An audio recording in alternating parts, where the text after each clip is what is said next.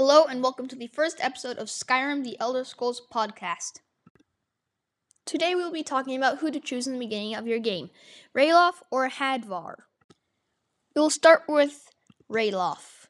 Now, Ralof's advantages are you will have an early opportunity to wear heavy armor, but it will be longer until you get easy access to a two-handed weapon.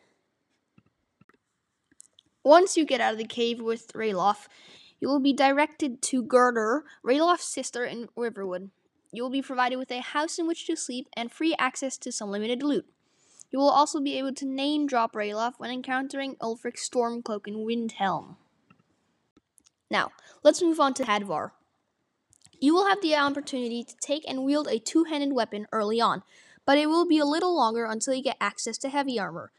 You will become friendly with Alvor, Hadvar's uncle, and the Riverwood blacksmith, providing you with free access to some limited loot and some iron ingots by the anvil outside Hadvar's house. You will also be able to name-drop Hadvar when encountering General Tullius in Solitude. By the way, Ralof and the Stormcloaks did not try to cut your head off. Just to make you think about it, and I chose the Stormcloaks or Ralof, personally because I do not like the Imperials. The Imperials did try to cut my head off. If you go with Hadvar, you will get discounts on items at the blacksmith in Riverwood.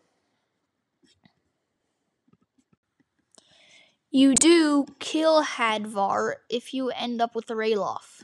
If you end up with the Ralof, you do end up killing Hadvar.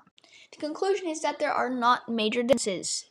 The most important differences are that you meet Gerdur if you go with Ralof, or you meet Alvor if you go with Hadvar.